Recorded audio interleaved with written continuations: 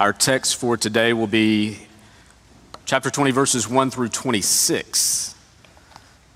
As you're making your way there, I thought I'd give you just a brief update about the building. I know that some of you are likely thinking, we did a campaign called Putting Down Roots, and it looks more like we're growing up weeds, right? Well, wrong.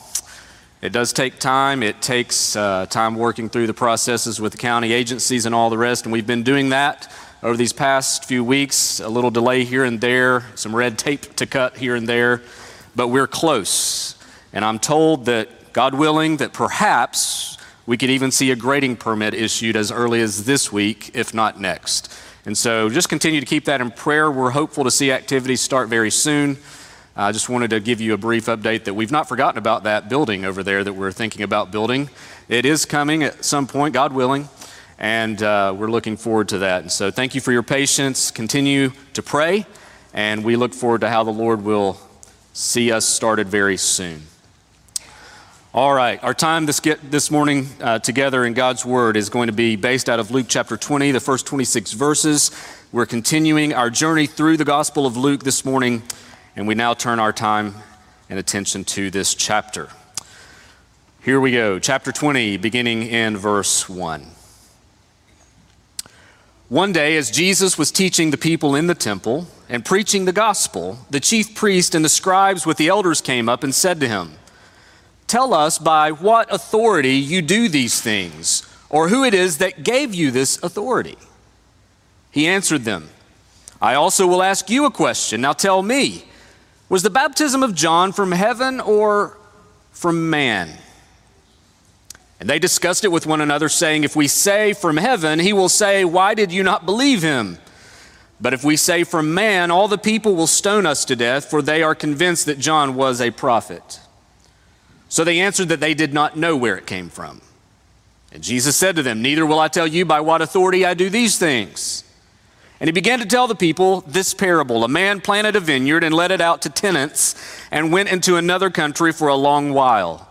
When the time came, he sent a servant to the tenants so that they would give him some of the fruit of the vineyard. But the tenants beat him and sent him away empty-handed. And he sent another servant, but they also beat and treated him shamefully and sent him away empty-handed. And he sent yet a third. This one they also wounded and cast out. Then the owner of the vineyard said, "What shall I do? I will send my beloved son. Perhaps they will respect him." But when the tenants saw him, they said to themselves, "This is the heir. Let us kill him so that the inheritance may be ours." And they threw him out of the vineyard and killed him. What then will the owner of the vineyard do to them? He will come and destroy those tenants and give the vineyard to others. When they heard this, they said, "Surely not." But he looked directly at them and said, "What then is this that is written? The stone that the builders rejected has become the cornerstone. Everyone who falls on that stone will be broken to pieces, and when it falls on anyone, it will crush him." The scribes and the chief priests sought to lay hands on him at that very hour, for they perceived that he told this parable against them. But they feared the people. So they watched him and sent spies who pretended to be sincere that they might catch him in something he said so as to deliver him up to the authority and jurisdiction of the governor. So they asked him, "Teacher, we know that you speak and teach rightly and show no partiality, but truly teach the way of God. Is it lawful for us to give tribute to Caesar or not?" But he perceived their craftiness and said to them, "Show me a denarius. Whose likeness and inscription does it have?" They said, "Caesar's." He said to them, "Then render to Caesar the things that are Caesar's, and to God the things that are God's." And they were not able in the presence of the people to catch him in what he said, but marveling at his answer, they became silent. Let's pray. Father, we thank you for this word that you inspired by your Holy Spirit to Luke to record for us these events and these things regarding the life and ministry of the Lord Jesus Christ, Lord, so that we can see them, so we can hear them, so that we can understand your redemptive work and the hope that is ours in him. Lord, would you teach us this morning from your word, we pray, in Jesus' name. Amen. When you think about the word authority, that word can garner all sorts of emotional responses, certainly depending on the context. In general, though, authority is something that most people want, but very few desire to be under. We are often suspicious of authority, aren't we? Especially if we've seen it abused. I mean, we've known and seen parents who may mistreat their children. We've experienced a boss, perhaps, that has overstepped his or her authority, making it very difficult to work underneath them. We've seen governments misuse power, even in a democracy. We've certainly even seen it in the church, how authority can grow to unhealthy extremes. So our default response is often to at least question authority if we don't outright reject it. But regardless, we live in a world that is filled with all kinds of authority. And that's not a bad thing. Whether in the home, the workplace, society, or even the church, authority, properly understood and properly exercised, is a good thing. And for good reason. Because we know that all authority is given from God. It is based in His nature and character. He is the ultimate authority. And so when Jesus came and when He walked this earth and when He ministered, He did so, God in the flesh, as God in the flesh, He did so as one with authority. He demonstrated, He revealed authority as He conducted Himself. And we know that reading through the Gospel of Luke, that some responded to His authority favorably, but others, many others, not so much. Indeed, the religious leaders of the day, the Pharisees, the scribes, the chief priests, those who were given the charge of shepherding the people of God, these religious leaders who had massive influence over the population, they had largely rejected the authority of Jesus and His claims. No matter how hard they tried, they could not keep His authority from being demonstrated and revealed, proclaimed. That's where we find ourselves this morning in this text.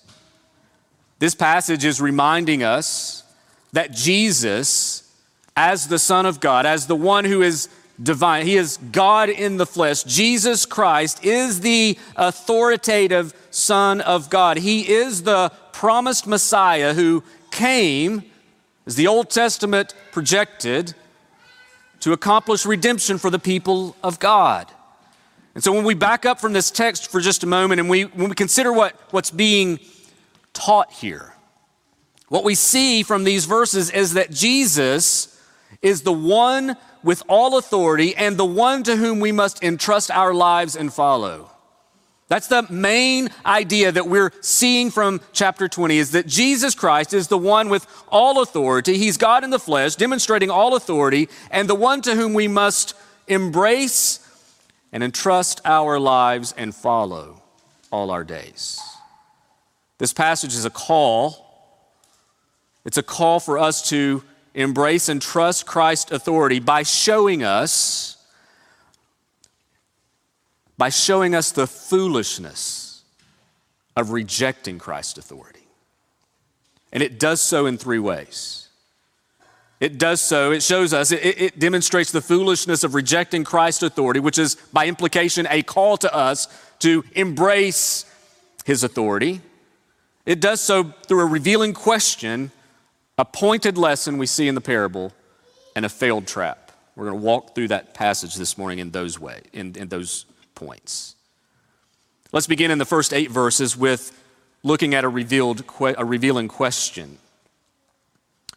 We know that since Jesus, as we looked at back in chapter 19, he has driven out the money changers. He's regained control temporarily of the temple, and he's been teaching in the temple daily. We know that from chapter 19, verse 47. And now in chapter 20, verse 1, one day, one of those days that he's teaching, he's doing so, and it wasn't long until some of the Jewish leaders from the Sanhedrin, which included, it was kind of a group of people, the chief priests, the scribes, and the elders, kind of formed this leadership group. They confronted him about his teaching. You see that in verse 2. They came to him and said, "Tell us, by what authority do you do these things, and who it was that gave you this authority?" And you need to understand that they're asking that question because they are the ones that had that authority. It's as if they're saying, none of us gave you the right to teach in this temple. So tell us who gave you this permission. They want to know how Jesus was able to teach in the temple. And so Jesus responds, as rabbis would often do with one another in a series of questions. When they were presented with a question, he does so with a question back to them. And it's a question that brings up John the Baptist. In verse 3, you see that. He answered them, "I will ask you a question." And he asked them a question about John the Baptist that's a pretty straightforward question. It's multiple choice. They don't even have to come up with the answer. He gives them two answers. Which one is it? One's right and one's wrong. Now, it's not even four, A, B, C, D. It's two, A, B. A, heaven. Did John's baptism come from heaven, or did it come from B, man? And Jesus is even kind and gracious and lets them do group work. They discussed it with one another in verse 5. And they realize very quickly that they're in a conundrum. They're facing a problem here. Either way they answer the question, they know they've got trouble. If it's A, heaven, if they say, well, John's baptism came from heaven. It was endorsed by God. It was under the authority of God. If they answer that, then they're in trouble because they've rejected John's baptism. They don't see it as valid. They don't see it as from God. So they know they can't say it's from heaven because they've rejected it. And so if they've rejected John's baptism, they've rejected God and his authority. You see the problem there. But they can't claim it was for man either. They can't choose B, which is what they really believed, because they understood that the people who considered John a prophet would have been enraged. In fact, you see it there in verse 6. If we say for man, all the people will stone us to death. So they come back to Jesus and say, "See, we don't know." To which Jesus says, "Neither will I answer you by what authority I do this." You know, the issue here is simply that these leaders do not acknowledge. They have not acknowledged, and they continue to persist in their rebellion. They do not acknowledge or respect the authority of Jesus. They do not embrace him as the Messiah, and they reject him completely. And you understand that these chief priests, the scribes, the elders, these who were responsible for leading and shepherding the people of God, responsible for the worship that goes on in the temple, they had rejected the very word of God that they would have claimed to defend and teach and instruct. That's the issue that's at hand here. The problem is they don't see it. You think about that. The many times that they had seen Jesus do a miracle, they're hearing him now in the temple teach. And we know that in other places throughout the gospel accounts that when Jesus taught, that many would say he teaches as one with authority. There's something different about his teaching. They've had many times to observe Jesus, to hear Jesus, and no matter what else he said, even there in the temple, they were not going to believe him. What they do is they reveal the condition of their hearts. And with Jesus, this one question, it seems a little random, doesn't it? They're like, hey, by what authority are you doing this? We're the authority, and none of us have agreed for you to be here to do what you're doing. So you tell us, Jesus, how are you doing this? And then he's like, well, I'll tell you this. You answer this question, and we know from, I think, Matthew's gospel of this same account that Jesus says, you answer my question, I'll answer yours. And he's like, you tell me, what from John the Baptist? Let's go to John the Baptist. Was his baptism from heaven or is it from man? Seems odd, but this question demonstrates that the religious authorities were no authority at all. They did not see John the Baptist, who was prophesied in the Old Testament, as the forerunner of the Messiah. So if they didn't embrace John, they certainly weren't embracing Jesus. There was a disconnect between the Old Testament promises and the fulfillment that was unfolding before their very eyes, and thus they incriminate themselves and are shown to be fools.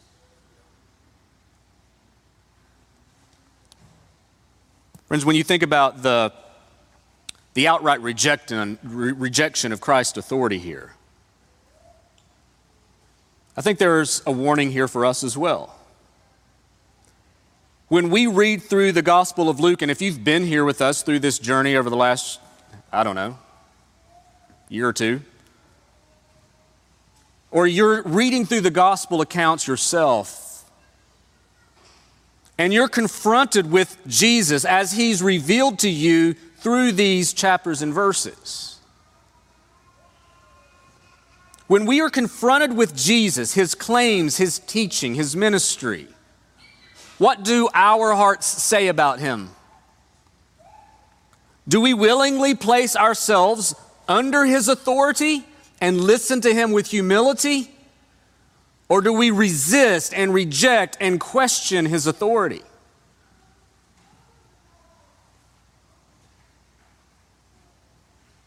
There are many ways that we are tempted to question Jesus' authority.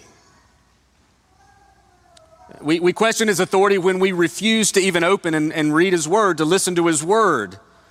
You've heard me say this before. I've heard this so often that it just continues to be, it's said in different ways, but it's this statement that's often said, well, I know what the Bible says, but at that point, you just completely undermined the authority of Scripture.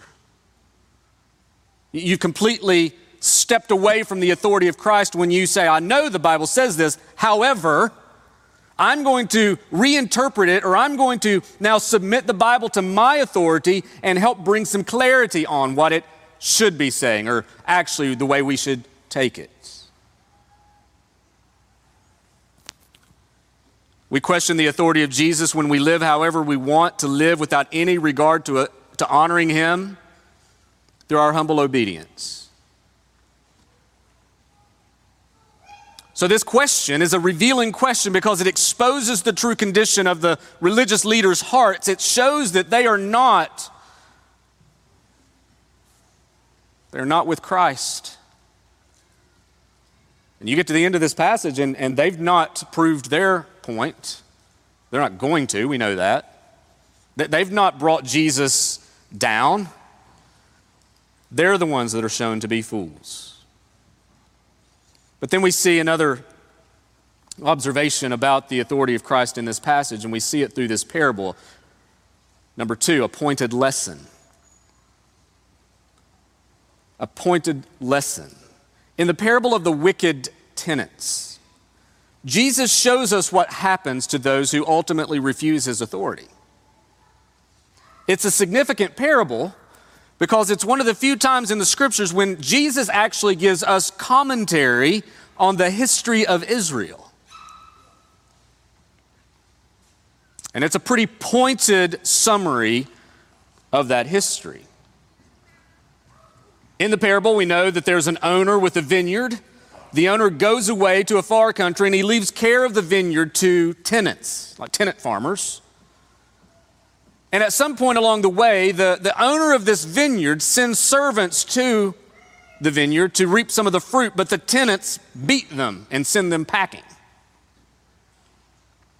He does that 2-3 times. And then he says, well, okay, well, maybe I will send my son and they will respect him. He's family. Maybe if I send my son, they will respect him and listen and reap some of the fruit. We know there in the text that the owner sends the son and they conspire together and kill the son.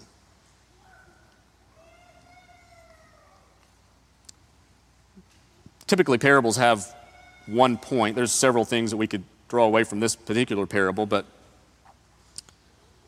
and I think you have to be careful with parables not to make every little thing mean something, but in this parable it's a little different because I think the points are crystal clear, aren't they? We know that the vineyard is a symbolic here in this parable of Israel, or at least the blessings of the covenant promises, the inheritance that the people of God would have had. The owner of the vineyard is God, and God puts the religious leaders, the tenants, Pharisees, the scribes, the chief priests, in charge of caring for Israel. And over time, God sends the prophets, who are the servants in this parable, to Israel to speak to them and to bring fruit, we could say, spiritually speaking. But these prophets are rejected and they're beaten. We know that happens. You can go to Jeremiah. I just was finished reading Jeremiah in my devotion time, and that's exactly what happened to Jeremiah. Or Zechariah. These prophets were not received well and they were persecuted. And then God sends his son, Jesus, to which they conspire. And we know by the time we get later down the road in this gospel that they kill him. He basically summarizes the history of Israel in this brief parable. And as he does so, he shows how the people of Israel, led astray by the religious leaders, have rejected him by rejecting him as Messiah. Therefore, they've rejected his authority. And God is not going to let that stand. I say number 2 is a pointed lesson, but there's actually several lessons within the lesson of the parable. I want us to see a few of these. First of all, we see in this parable there's a clear lesson about sin. This parable shows us just how far sin can take us. The chief priest describes the tenants in this parable. They had rejected God's word and the Messiah. That's clear, isn't it? God had given them a stewardship. He had called them to tend to the vineyard. And when the owner sends the servants and then the son, they persecute and kill them. They act as if it's their vineyard, not the owner's.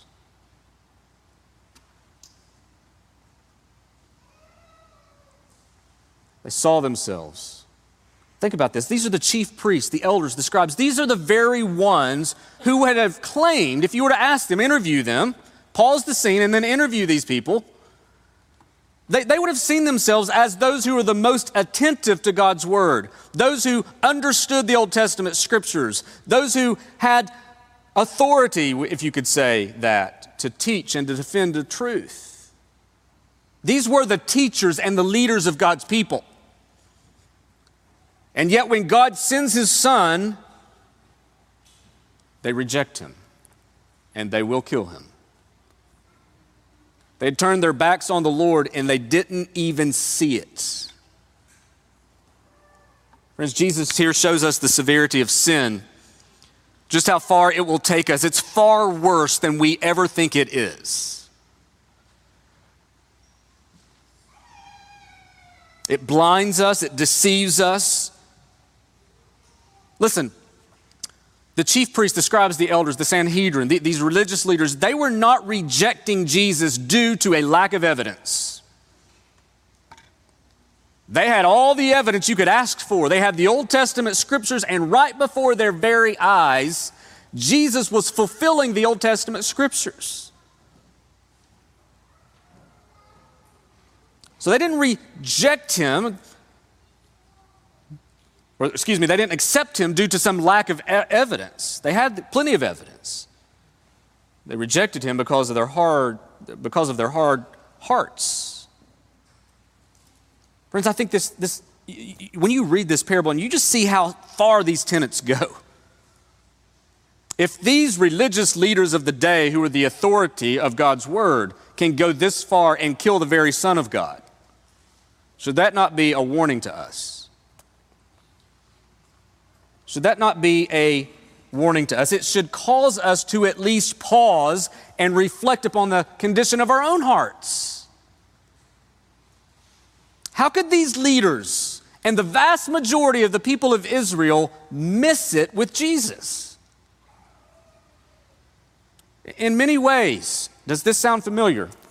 In many ways, the people of Israel, the religious leaders, were just living in a religious culture. Breathing religious air, talking religious talk, believing none of it to be true.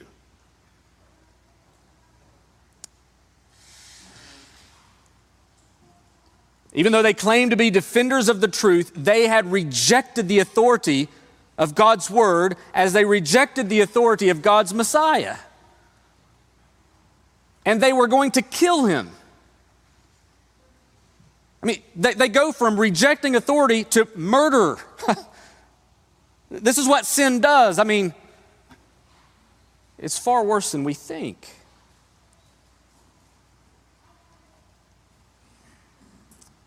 That's what sin is, isn't it?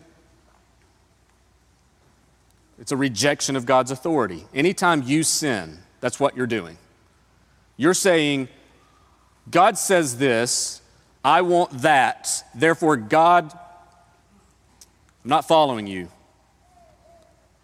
All sin is a rejection of authority. It's a rejection of God's authority, and you see that on display magnified here to how far it will go. J.C. Ryle said this about this passage. He said, if we could pull God down from his throne, we would. That's how far the human heart can go in sin's deception. And even as Christians, we struggle with that, even on a daily basis, don't we? With regard to sin, saying, that's what we're saying, that God, that his way is not best or his way is not good. We've got this. Look where it had led these religious leaders, and they didn't even see it. They thought they were doing the people of God a favor.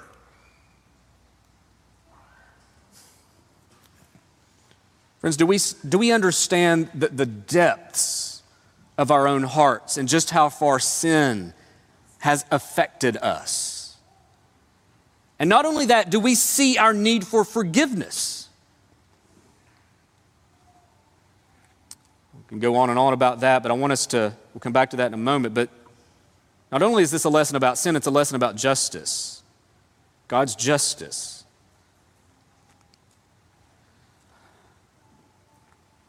Look at I want you to jump down to verse 17. So the parable's finished.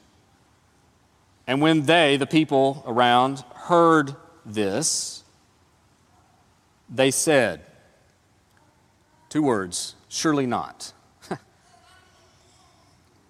Surely not. In response to the fact that Jesus in this parable the owner of the vineyard has judged the tenants, brought judgment upon them, and given the vineyard to others. Now, think about that. Why did they not agree with the justice that was given to the evil tenants? I mean, we read the parable and we're like, yep, they had it coming for them. That seems right. I mean, they were wicked. Not only did they beat people, they killed the owner's son. Of course they should have been judged. But that's not how the people respond to that parable. They hear it and they said, surely not. Surely the owner wouldn't do that. I mean, that's harsh. Yeah, they probably acted bad, but I mean, come on.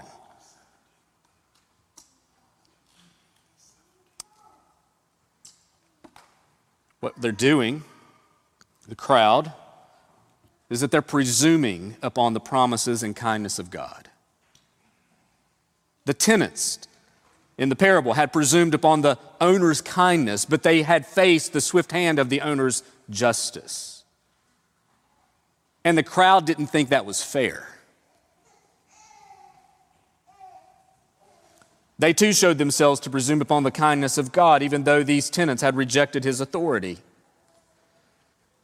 And before you get a little holier than thou in response to the tenets, friends, this happens quite easily to us in our own hearts today. The more and more influenced we are by various worldviews or the culture's worldview of a particular point or multiple points, the more comfortable we grow with those things, the more dangerous our lives become. More and more professing Christians today are saying, God, I hear you, but I just can't go there anymore. It's a different day. I've heard people say that. A long time ago in my home church, I heard a guy say, well, I know that we just decided in our small group we can't do that anymore. It was a clear command. I was like, okay, we got big problems here. We need to address that.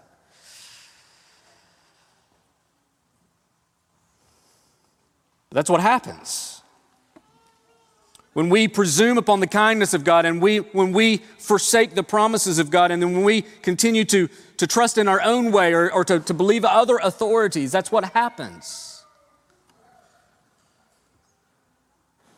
We begin to question the justice of God.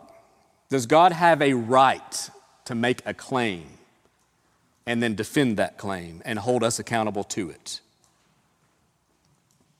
Yes or no? That's what we're having to answer.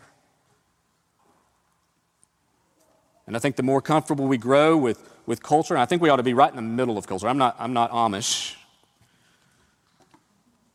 I don't think we should pull all of our families and get out of culture and just kind of have a holy huddle over here. I think we ought to be in it, influencing and speaking the gospel clearly, being faithful in our proclamation of the truth of God's word in the midst of culture.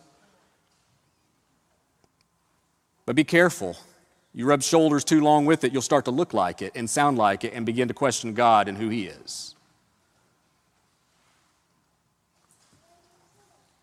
See, at the end of the day, when we start questioning the character of God, that's what they're doing. They're questioning the character of God. That's a dangerous place. It's a deadly place to be. When what happens, and this happens all the time, it can happen in your heart. Happens every time we sin, but it happens regularly. You see it in the culture. You can see it in your own heart. When we begin to sin and to say that, okay, I hear you, God, but this, what we are doing is we are now becoming the authority. And no longer is God and His Word that authority. It's a dangerous place to be. This text shows us the depths of our sin and a need for a Savior. It shows us the struggle and fight that is going on in our hearts on a daily basis in this world. Every human heart wrestling with these things. Will we trust the Word and authority of God, or will we put our trust and our faith in something else? And that something else may be you. It may be somebody else. It may be some other worldview. It may, whatever. That's the question that you've got to answer, not just once. Jesus, I'm in. I answered it. No, it's daily.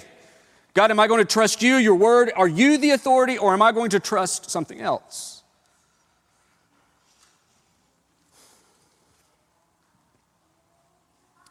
The tenants received justice from the hand of the owner. And the crowd didn't like it. But notice what happens in verse 17. Jesus, He looked directly at them. You ever had your mom or dad say, you look at me in the eyes, right? This is one of those moments. Jesus looked directly at them and said, what then is this that is written? Do you know, look where Jesus is going. Look where Jesus is basing His authority. Where? The Scriptures. He looks at them and then He refers to the authority of God's Word in verse 17, and He quotes Scripture. The stone that the builders rejected has become the cornerstone. It's a quotation.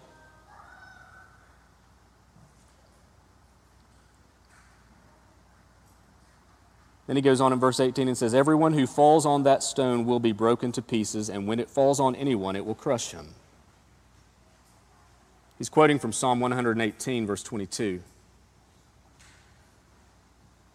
In that psalm, the builders are likely pagan nations that attacked the king of Israel. But here Jesus is quoting that same psalm, and he's applying it not to the pagan nations, but to the religious leaders of Israel, the religious elite. And the point he's making is simple. God does not take lightly the rejection of his son. He's not going to let that slide.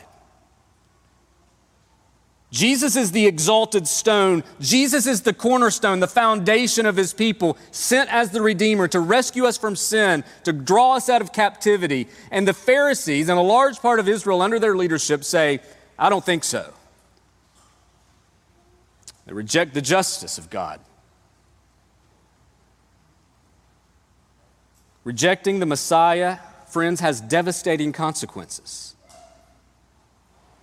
And it confronts us all with the question, and it's that question of whether or not we've embraced this exalted stone, this foundation, this cornerstone, or do we remain in danger of being crushed by him? One of two things will be reality for you, for me, for everyone in the world. Jesus will either be that foundation for your life, your hope, your joy, your treasure, your Savior, your Redeemer, or he will crush you. Like there's no other option. So I would encourage you, friend, if you're an unbeliever and you're with us this morning or you're watching our live stream, maybe you're having questions about Jesus, we're thrilled you're here and you're in a good place to be able to ask those questions. We want you to ask those questions. You should bring your questions, your doubts, your fears, your concerns, and have open discussion with them, with us. So if you're questioning these things, just consider your take on Jesus. You may not even think you've rejected him, but does your life say differently? You may respect Jesus, but you're not submitting to him as your authority. It's clear that there's some other authority governing your life because your life doesn't reflect the things that Jesus calls us to. So consider your take. Take your questions to the Gospels and let the Gospel become the lens through which you're asking those questions and you're seeing the answers. Because this is where we see Jesus revealed clearly, faithfully, truthfully.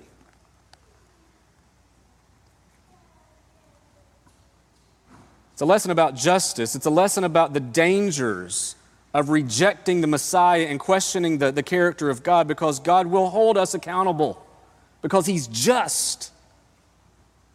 But number three, it's also a lesson about mercy. Don't miss this.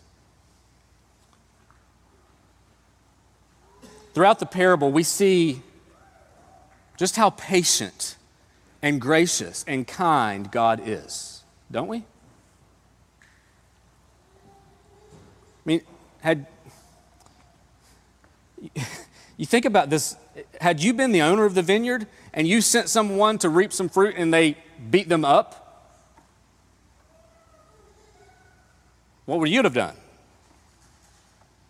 Like there would have been some immediate accountability, I would imagine. But what does the owner do? He sends another servant. They beat him up. What does he do? He sends another servant. What do? They beat him up.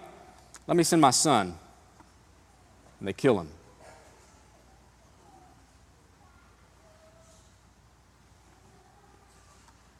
Jesus is showing us through this parable that God is a God of mercy.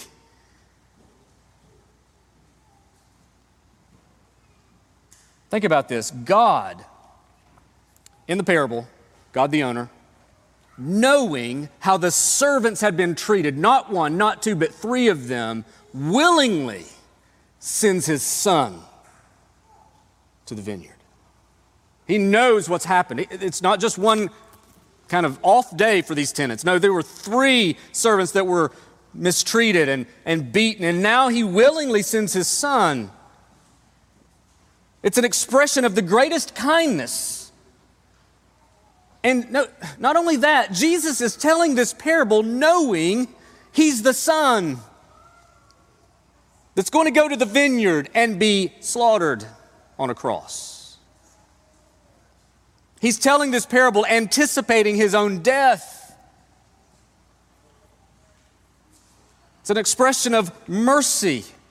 John read that passage for us earlier from Ephesians, where it's talking about in the first 3 verses that we're by nature children of wrath, like the rest of mankind. We're bad.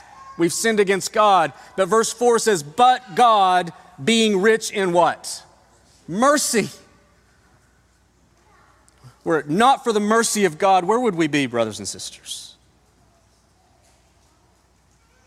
God is a God of justice and righteousness, and he will hold sinners accountable. But praise God that he is a God of mercy and compassion and patience and grace and love, and that he willingly extends that to the undeserving.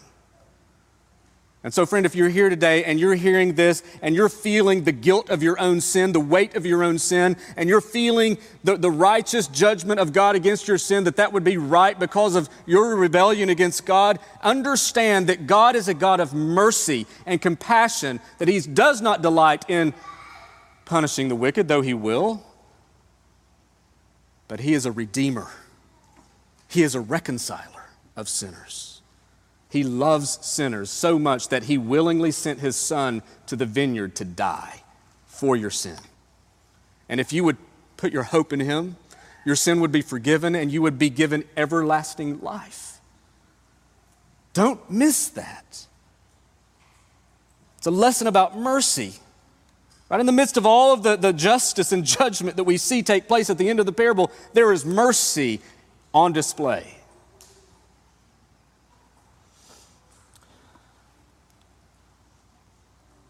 It's a lesson to consider. Number 3, we see a failed trap. And there at the end of this, or not the end of the chapter, but at the end of our text this morning, you see in verses 20 through 26 that it's a failed trap, that the scribes and the chief priests sought to lay hands on Jesus, but they couldn't because the people, they feared the people. They were always more concerned about the fear of man than they were the fear of God. That was another issue that they had. They feared the people, so they didn't do what they wanted to do to Jesus at this moment. So they continue on with their agenda to do him harm, to do him in. So this time, what do? Verse 20, they watched him and they sent spies. So they get some people. They're like, all right, go act like you like Jesus and try to set him up and bring him down. That's what they do. These spies go, and notice verse 20. So they watched him and sent spies, these spies who pretended to be sincere, that they might catch him in something he said, so as to deliver him up to the authority and jurisdiction of the governor. That was their plan. We're going to pretend to be sincere. We're going to pretend to like Jesus so that we can set him up, get him to say something wrong, and get him in trouble with the authorities, and he's over. He's done. But before they begin to ask him a question, they butter him up a bit, don't they? Verse 21, teacher, we know that you speak and teach rightly and show no partiality and truly teach the way of God. Right? It's like a kid coming to his or her parents before they're about to say something that the parents probably don't want to hear. They say something nice, right? Hey, Mom, you know how nice you look today?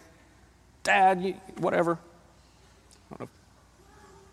Jesus, we know you truly teach the way of God. We do have a question, though.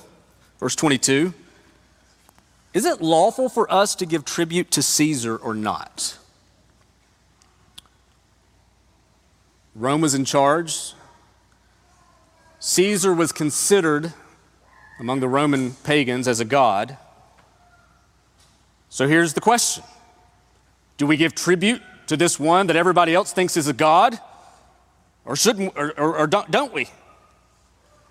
It's an attempt to trap Jesus. So again, the motive is to see him done. These spies sent by the Pharisees was to discredit him with the people because they hated Rome and Rome's oppressive tax system. And so they set him up on that way. And if that didn't work, maybe his answer about Rome would put him in a bad light with Rome, and therefore Rome would take care of it. Jesus knows their motives. Verse 23, we see that. He perceived their craftiness and said to them, show me a denarius, a coin. It was a day's wage laborer, and often it's coin. And so they bring him one. And he asks them, whose likeness and inscription does it have? Whose image is on this coin? They said, Caesar's. And he said, answer, if you've been around church much, or if you read your Bible much, you've probably heard this before. He said to them, then render to Caesar the things that are Caesar's, and to God the things that are God's.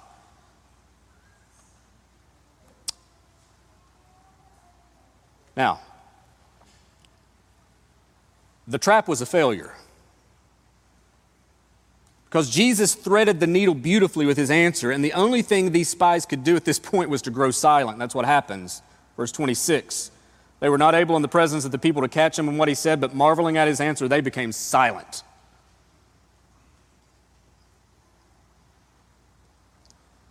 We often come to this passage and talk about how slick Jesus was with his answer, and then we go on to endless debate and discussion and maybe proclamation about how Christians should relate to government. And while there's a principle here about Christians and government, this text is not intended to be a full-orbed theology about Christians and government. He simply says government has its place, respect that, obey the government, even if it's Caesar. Render to Caesar the things that are Caesar's. It's got his image on it. Give it back to him. You benefit from the roads. You benefit from the system. Even though it may be corrupt, you benefit from it. Do what the government says.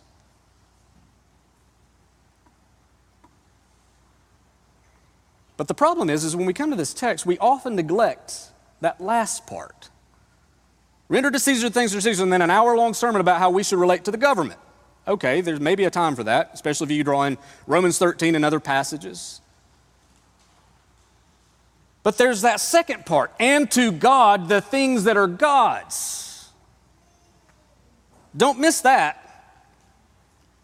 Remember the context here. They're trying to trap Jesus and discredit his authority. None of that's worked. In fact, their schemes have only proven his authority even more so. But here, Jesus' response, he calls them to submit to divine authority. Jesus' demand here is a cost that is far more than we like to admit. When we think of Caesar, we think in terms of percentages, don't we? How much of this do I give him? And Jesus says, give him what he's asking. But what does it mean to render to God the things that are God's? Where is God's image planted? On each and every one of us. Give to Caesar his things, but to give to God his things, those things that belong to him, and that is every part of you. Be careful that you don't reduce the impact of Jesus' response here by coming to this verse and simply say, yes, the Bible says we should pay our taxes. End of story. You should pay your taxes, by the way. Yes, you should obey the governing authority so long as that they don't call you to deny the gospel, but give everything to God. Everything, all that you are, give that to God.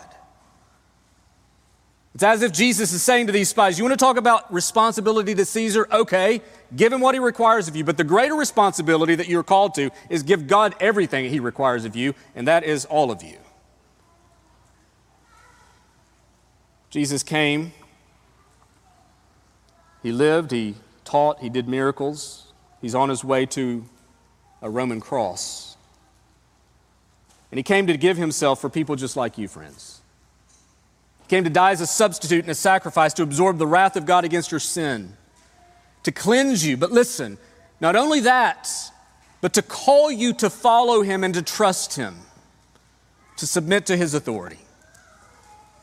You know, our experience with worldly authority may be a mixed bag, some good, some bad. When Jesus came and walked this earth, he came as one with authority. This authority exemplified through Jesus is an authority that will divide humanity.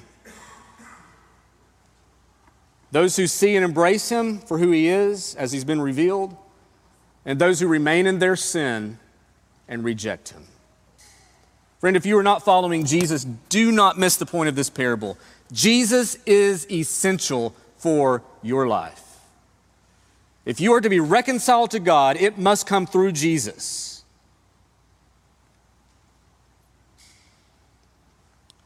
He's foundational. He's the cornerstone to everlasting life. He's the one the Old Testament promised, that the New Testament delivered.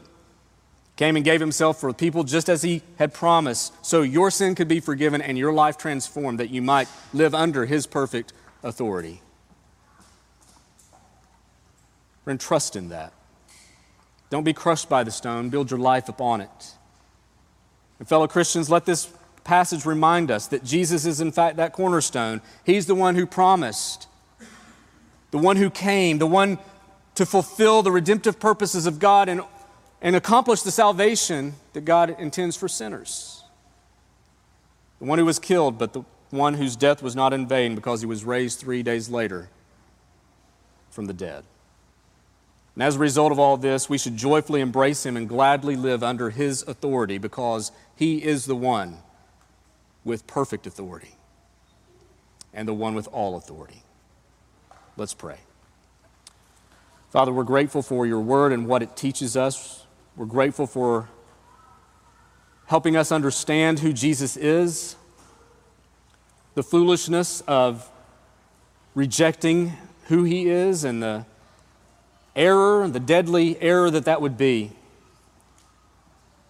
Father, this morning I would pray that for those who are with us today, maybe they're struggling with the claims of Christ. Maybe they're struggling with giving their life over to Christ. Father, it's my prayer that you would work in their hearts this morning, that you would use your word by your Holy Spirit to give them eyes to see the truth and to believe it, to embrace it. Not just by word, but through deed. Or that they would not listen to the other authorities of this world, but God, that they would submit to your authority and give their lives to Christ. Lord, for those of us who follow you, for those of us who are in Christ, it's my prayer that this text would remind us that we are no different than any other sinner, and that there are times in our lives where we would be distracted away from hearing you and trusting you and what you claim and what you have accomplished and who you are. Father, would you root us firmly in the truth of all that you are, that the authority of your word would be our foundation, and that Christ would be our hope, and that we would follow him all our days. Thank you, Father, for this word that you've given us today. Thank you for these truths, for these reminders. We pray that you would work them in our hearts as you choose for your glory. We pray this in Christ's name. Amen.